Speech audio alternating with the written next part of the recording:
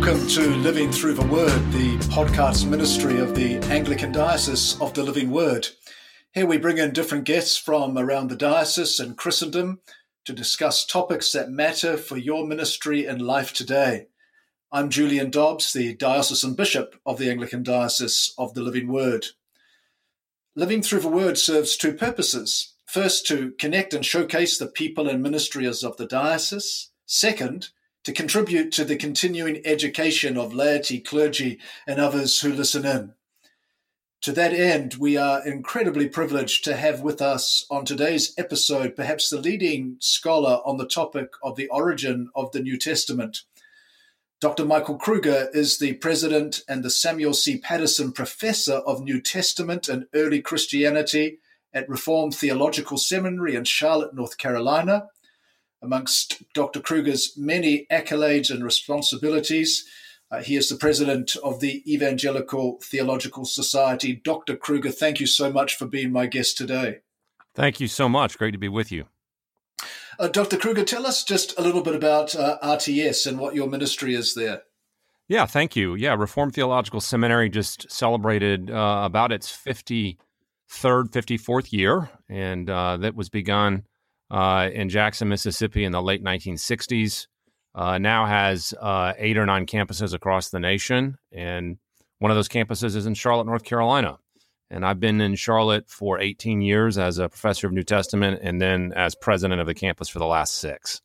So we're just grateful for what the Lord's doing here. Absolutely, and we're also very grateful for RTS. A number of clergy in our own diocese are graduates. Names that are familiar to you, like Carl and Karen Ellis, are both friends of mine, as is Hugh Welchel and his wife Leslie, great friends and colleagues. Yes, and we've got a campus up in the D.C. area, as you well know, and we're excited to see RTS's reach up in that area and grateful for all those connections that you mentioned. Dr. Kruger, you've written many books. Your book, Christianity at the Crossroads, was published recently, dealing with how the 2nd century shaped the future of the church. If I might say so, it's a wonderful book. Thank you for writing it. It had me captivated on each page I read. It addresses numerous insights and wisdom into the 2nd century church. Fascinatingly, one area that you write about is the ministry of the bishop.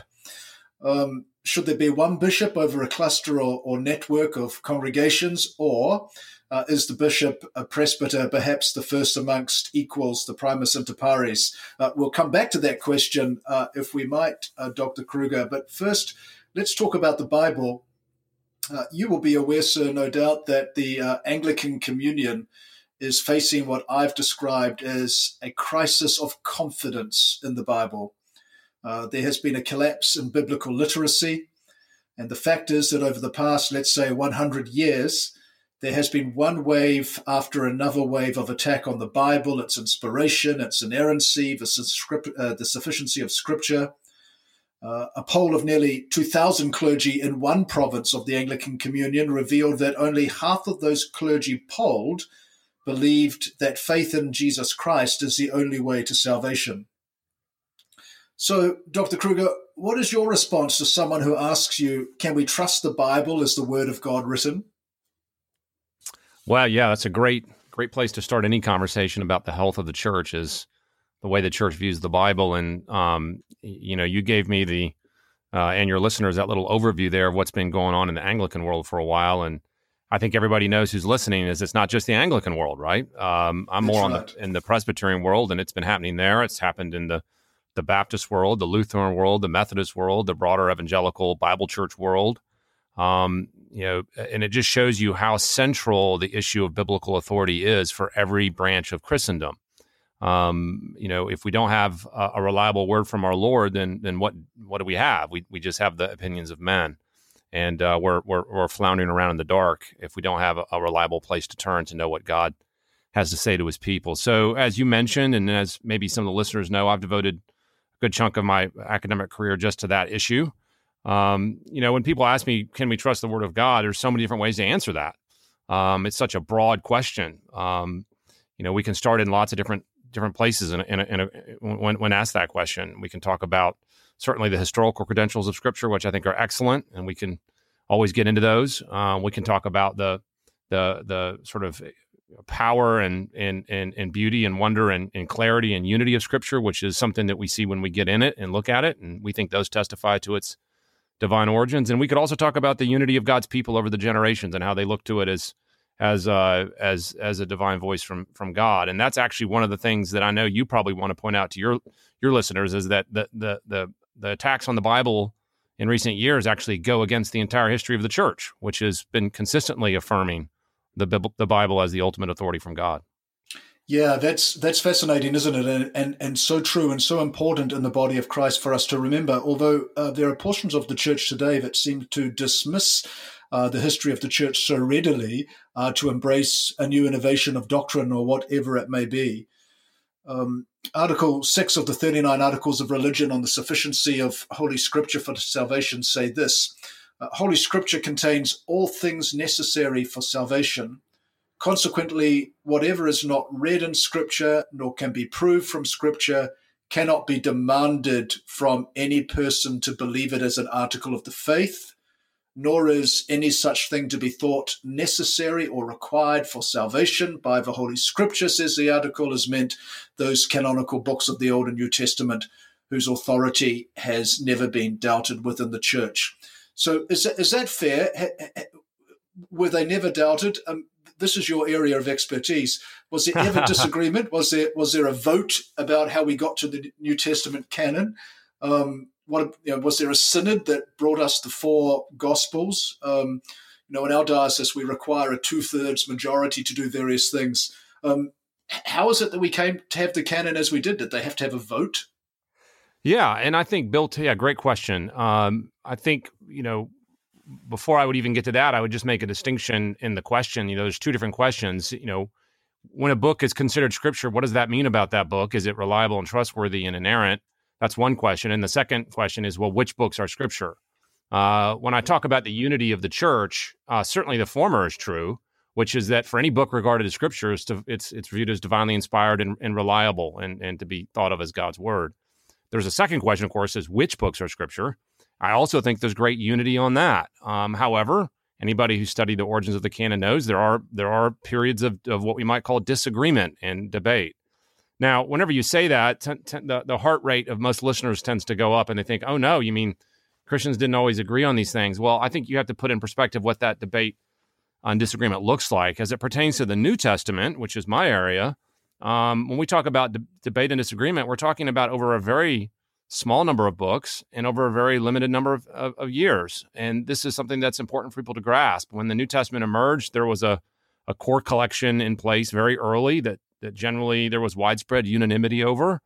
And most of the so-called debates were really over just a handful of books, maybe 4 or 5. And those really were the small books that took longer to be recognized. And so, yeah, there was disagreement at points. I wouldn't characterize it as widespread. I wouldn't characterize it as a division. I would characterize it as ongoing dialogue about some of the books that took longer to recognize as from God. And the Gospels themselves, Matthew, Mark, Luke, John, would it be fair to say that the church received those? How would you describe it?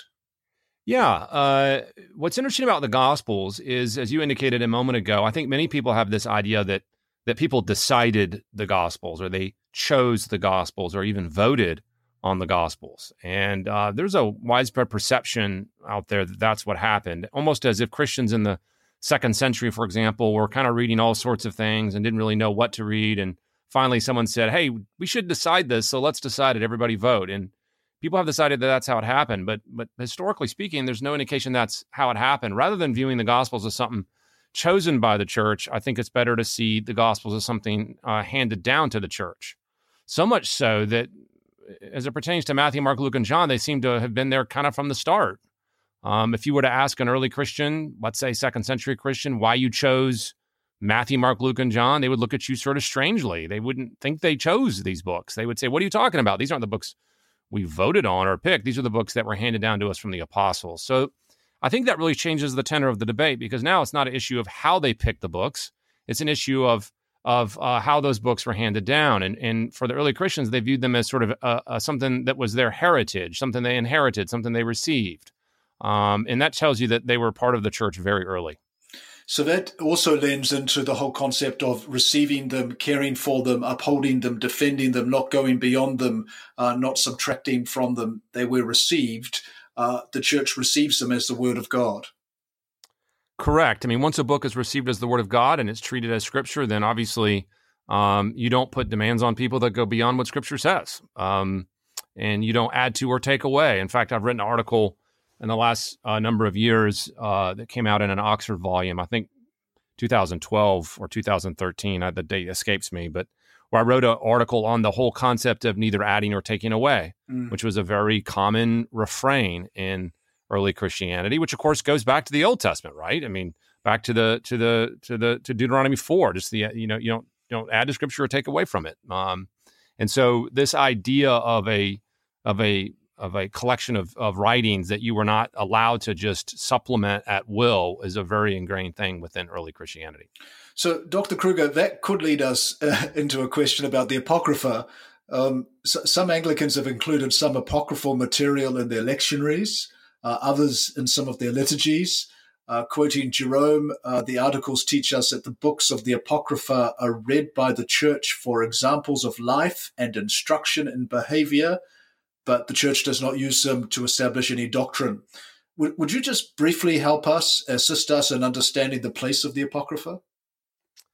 Yeah, for your readers or listeners, rather, the term Apocrypha can have many different meanings. In fact, scholars use the word in various ways. The word apocryphal just means hidden, and we use it to refer to books outside the canon generally. So there are apocryphal books in the Old Testament canon and apocryphal books in the New Testament canon. But then when we use the definite article with it, the Apocrypha, typically we're referring just to those intertestamental books that ultimately Protestants and Roman Catholics disagree on. So this would be books like 1st, 2nd Maccabees, Judith, Tobit, and so on. And we all know that at the Council of Trent that was sort of codified as official Catholic teaching. Now, what you picked up on is that there's other branches of the church, Anglican, for example, that value these books and appreciate these books as helpful, but don't necessarily regard them as scripture. And I think that is probably true for many branches of the church throughout the generations, as they found these books helpful and useful, but not scriptural. And so I think there's a lot of wisdom in seeing the books in that way. It'll probably be a long-standing dispute with Roman Protestants, no doubt, for many years to come. But Anglicans, in one sense, have taken not a compromise view, but really a Protestant view, effectively, but yet one that still acknowledges the value of these books. And I think they do have value as long as they're not treated as scripture. Yeah, and I think that's obviously what the article is trying to underscore, isn't it? Of course. Not to use them to establish any doctrine, but where they can be helpful and so on. Perhaps, and for the listeners' benefit, while Dr. Kruger and I did have a discussion before this episode, I didn't ask him all the questions I wanted him to ask, so he doesn't know I'm about to ask him this one. But Dr. Kruger, perhaps in this area of discussion, in this portion of our conversation, might be help us, if you would, sir, wrestle with the concept of personal revelation.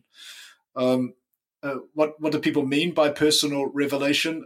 Is there no way God speaks to us outside the Bible, or is it in fact sola scriptura, scripture alone? Yeah, wow, you just opened up a big conversation there. People mean different things by personal revelation.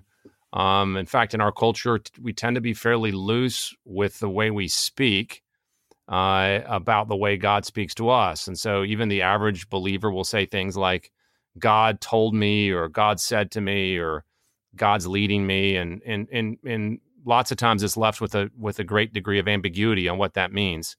And I think for the average Christian, they're not claiming special revelation. They're not claiming that God is audibly speaking to them. It's a euphemistic phrase for the fact that they think the Spirit's at work and helping guide them. And I think that's perfectly fine.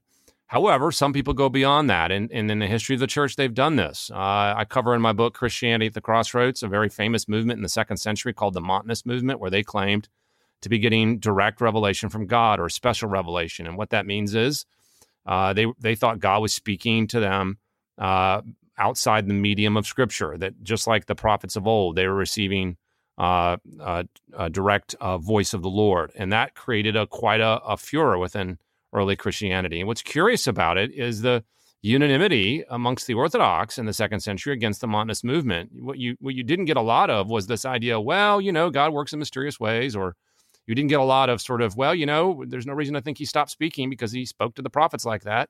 No, on the contrary, there was a sense that Scripture had been established by God and was the sole source of his voice speaking, and that we no longer should expect those types of utterances in the current day. And so that's a curious marking point for us, and I think it does form a part of our view of sola scriptura, which is, although God spoke in a variety of ways in the past, he's spoken once and for all through his Son, and we think that's been captured by the apostles now in the writings of the New Testament.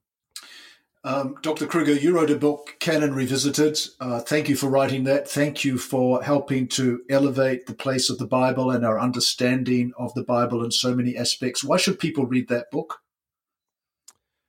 Well, I hope they find it helpful in maybe one of the key questions we've already brought up, which is how do we know that we have the right books? And part of the problem with the canon discussion is there's so many different ways to slice it up. When some people want to know about the origins of the canon, sometimes they're more interested in how it happened. So they're more interested in the when, and they're more interested in the how, and that's fine. Those are important historical questions, and we have a lot of data on those things. But in Canon Revisited, I'm asking a different question. I'm not asking so much when it happened or how it happened, but I'm asking the question of how do we know that what happened is an indication that the books are the right ones, or how could we ever know a book is the right one in the first place? And so it's more about epistemology and knowledge and the Christian worldview and how we know things in the Christian worldview. So I try to answer questions in that book that I think a lot of Christians do ask. And I also try to answer a question I think has not been answered as much lately. I think historically the church has answered it, but I think there's been too little written on the how we know question. And I hope Canon Revisited tries to address some of that. Well, I'm personally incredibly grateful that you wrote it. We'll have the books that we mention in this episode in the podcast show notes. I'm holding in my hand, Dr. Kruger, Christianity at the Crossroads. What an incredible book. Thank you for writing this. I encourage our listeners to read Christianity at the Crossroads by Dr. Michael J. Kruger. Why this book, Dr. Kruger, and what is so special about the second century that makes the second century impactful for Christianity in the 21st century? Yeah, great question. I'm so pleased the book was encouraging to you, and it's funny, you're using words that I wouldn't imagine many people would use for my book. It sounds a lot better than it is, I think, hearing you talk about it. It's got a lot of data in it and a lot of information, and for those church history aficionados, maybe that's exhilarating. For maybe the average reader, who knows? But I hope people find it useful. I wrote it about this curious era of the second century for a number of reasons. I think in many ways the second century is a forgotten century in church history. Everybody talks about the first century, obviously, because that's the time of the New Testament documents, and there's lots to say about the third, fourth, fifth centuries, because that's when we have our big patristic sources and figures. And then in the middle is the second century, which Larry Hurtado always used to call the Cinderella century. And so there's a big gap there, for one, and that's part of the reason I wrote the book. The other reason I wrote the book is because I'm convinced that a lot of the things that the church faced in the second century and dealt with and even overcame in the second century are what really explain why the church ended up like it did. And the subtitle is designed to capture that, how the second century shaped the future of the church. I think it was at a crossroads there in so many ways, theologically, practically, and beyond. And those obstacles that it faced ended up sort of making the church pick a pathway that it ended up picking and sent it on that path. And as an historian, we need to know why it ended up like that. I'll mention one other reason I wrote on it, and that is I think the second century, in almost a very unexpected way in my research, I didn't know this going in, really mirrors the modern day in shocking ways. I didn't write the book at first for that reason. I just discovered that as I went. I realized, wow, the 21st century in the West, strangely, even though it's post-Christian, looks a lot like what Christians faced in the second century in the Greco-Roman world. And I know that that's always sort of a truism, and someone could say that about every generation, but I really do believe there's some parallels there that we can learn from. Well, in a moment, Dr. Kruger, I'm going to talk to you about one of those things you raised, which happens to be about bishops. But I'm so grateful for the response of this podcast that it's received and the conversations it's inspired around the diocese and across the church. One of the best ways you can show your support is to subscribe, review, and share the podcast from your player of preference. Living Through the Word can be found on Apple Podcasts, Spotify, Google Play, Overcast, and TuneIn. So, Dr. Kruger, let's talk about the ecclesiastical structure of the second century for a moment, and let's specifically speak about bishops. Now, I am a bishop, as you know, so this particular conversation will be of great interest to me. You write about bishops in Christianity at the Crossroads. I've been thinking about the 16th century Anglican Archbishop Thomas Cranmer, who by choice deliberately left us with bishops in Anglican polity. Other reformers removed the ministry of the bishops. I think Calvin was one of those who in 1541 drew up his ecclesiastical ordinances, and he rejected the organization of the medieval church as contrary to the New Testament. He wanted a church modeled on the church in apostolic times, no bishops, all ministers equal. They had to preach, administer the sacraments, look after the spiritual welfare of people. So, Dr. Kruger, who's right? Should we have bishops? Am I out of a job? Have there always been bishops? Yes, this is a very complicated question, isn't it? And I'm listening carefully, sir. Yes. Well, if it's any comfort, you're not out of a job. You have, I think, a great pattern within the history of the church doing what you do, and I think there's some comfort to take in that. I think the larger question is, how did we get bishops? When did they start? And what do we make of that? And those are the kind of questions I tried to ask in the book. And I want to say to the listener, and of course you know this, but to say to the listeners that this is an incredibly complicated area. And part of the reason is because everybody's got a vested interest in trying to trace their polity back to the beginning, right? That's right. And I get that. And everyone feels like they've got to sort of show that theirs was the first. And okay, that's part of the problem. The other part of the problem, though, and I think this is the real issue, is that our sources are very both vague, spotty, and they disagree with each other. And what I mean by that is it's not as simple as saying the early church did X instead of Y, because the early church did lots of things. Particularly in the second century, which was a transitional phase.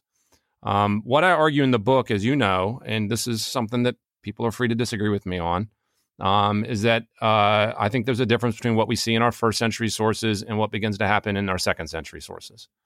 In a nutshell, I think in our first century sources, we see bishops and presbyters as largely synonymous terms and regularly spoken of in plurality. So it's not just a presbyter or a bishop, but bishops and presbyters, which largely overlap. And then in the second century, we start to see a shift. And then by the time the second century is over, that shift is fairly well taken place, which is now there seems to be a distinction in some sense between bishops and presbyters in such a way that the bishop is singular and the presbyters remain plural. So now you almost have three offices, a bishop, then a presbyter or presbytery, and then deacon. Now, there's all kinds of debate about how that transition happened. And of course, some would argue there was no transition. I've got sources I've copied or documented in my book that argue, no, it was bishops from the start. Fair enough. But at least that's the argument I made in the book, that there was a transition time in the second century, which is another reason why I think the second century is so interesting. Thank you. I still feel like I've got a job, so I'm very grateful. If I recall correctly, in Christianity at the Crossroads, you suggest that one of the potential developments in the creation of a singular bishop, that by that phrase I'm meaning a bishop who has oversight and responsibility, was to assist the church in guarding the Christian faith against heresy, what we might call perhaps the defense of the faith. And if I recall correctly, Ignatius writes about the role of a singular bishop and refers to the sacramental ministry and headship of such a man.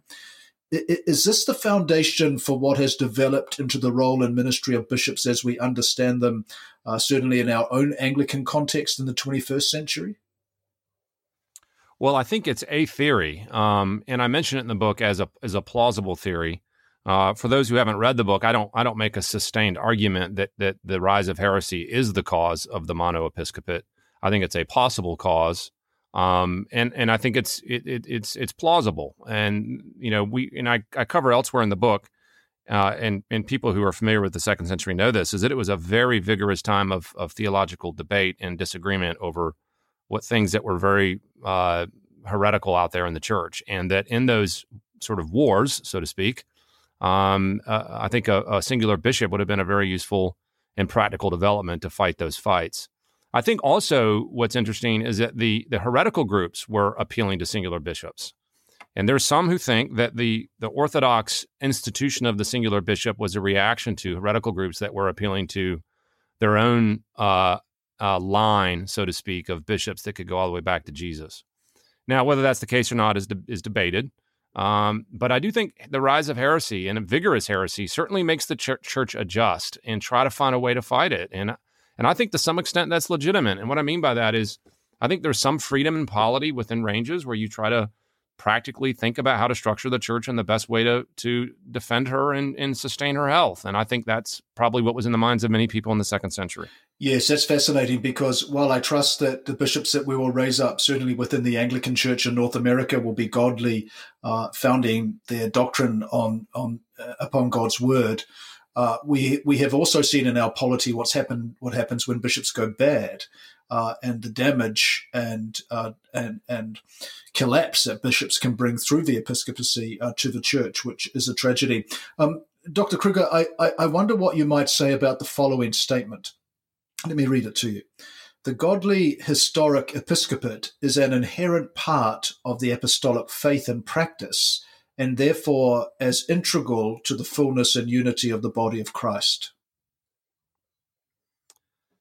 Yeah, that's an interesting statement. I think several things about that I think are noteworthy. One is it sounds like that statement is linking the episcopate directly to the apostolic institution, meaning that if we're going to be true to the apostles, we need an episcopate to do that.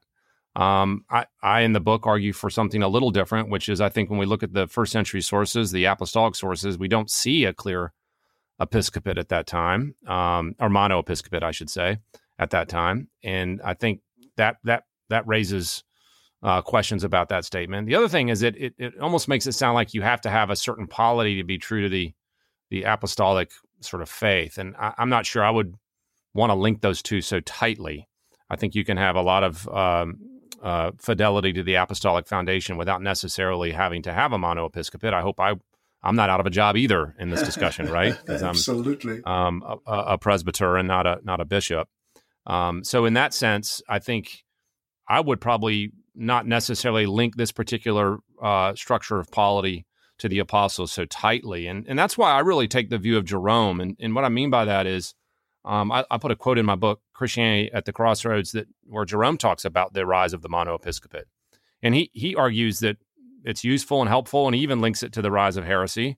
But then he says at the end of his quote that you have to remember, though, that the monoepiscopate is sort of a practical development from the tradition of the church and not something instituted by the Lord. And people can disagree with Jerome. That's fine. But it is interesting that he thought it was a fine practice, a legitimate practice, but he did not so tightly link the practice to the beginning in a way that made it sound like if you lacked the practice, that you were non-apostolic. Yeah, I find that fascinating, obviously, as a bishop. In an Anglican ordination service, there are a number of things the bishop does. He lays on hands to ordain, but he also gives the apostolic word, the Bible. And he says, receive the word of God, go proclaim it. To me, that is a significant moment in that ordination service, because without that, surely, really, what are we doing?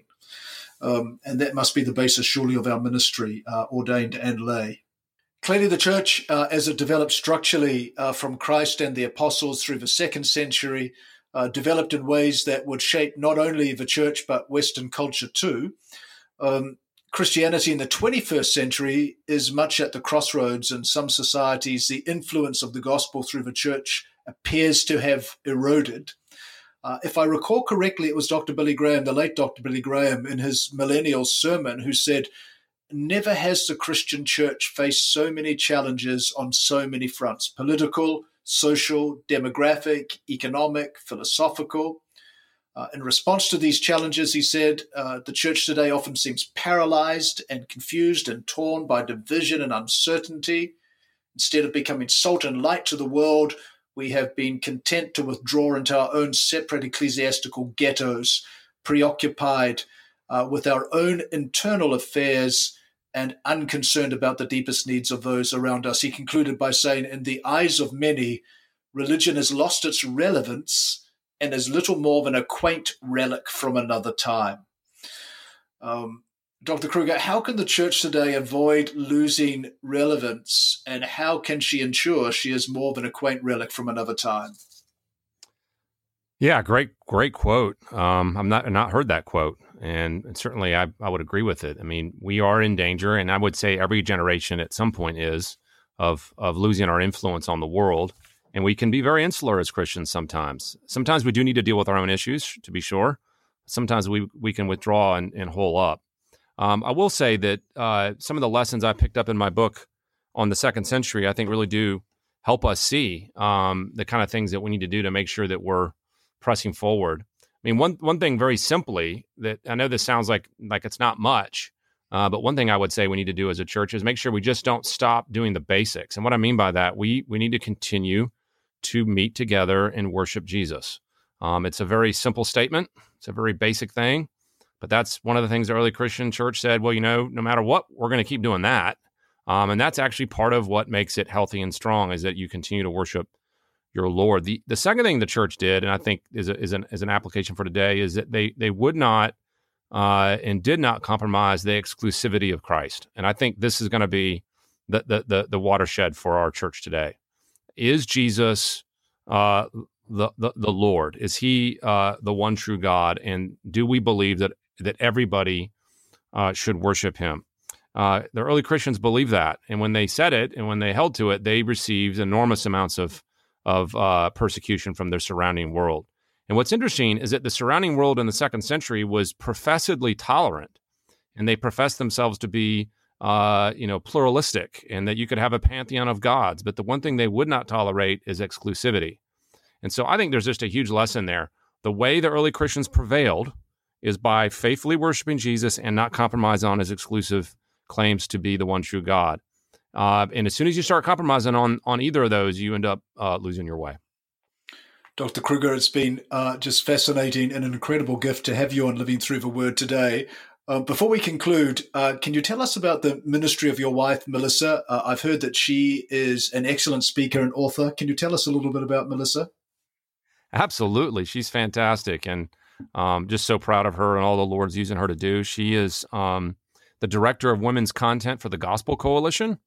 And if you're familiar, of course, and most of your listeners would be, it's a major international ministry that has all kinds of resources and website and speaking and conferences. And so she speaks for TGC, works for TGC, and then has her own speaking and writing ministry.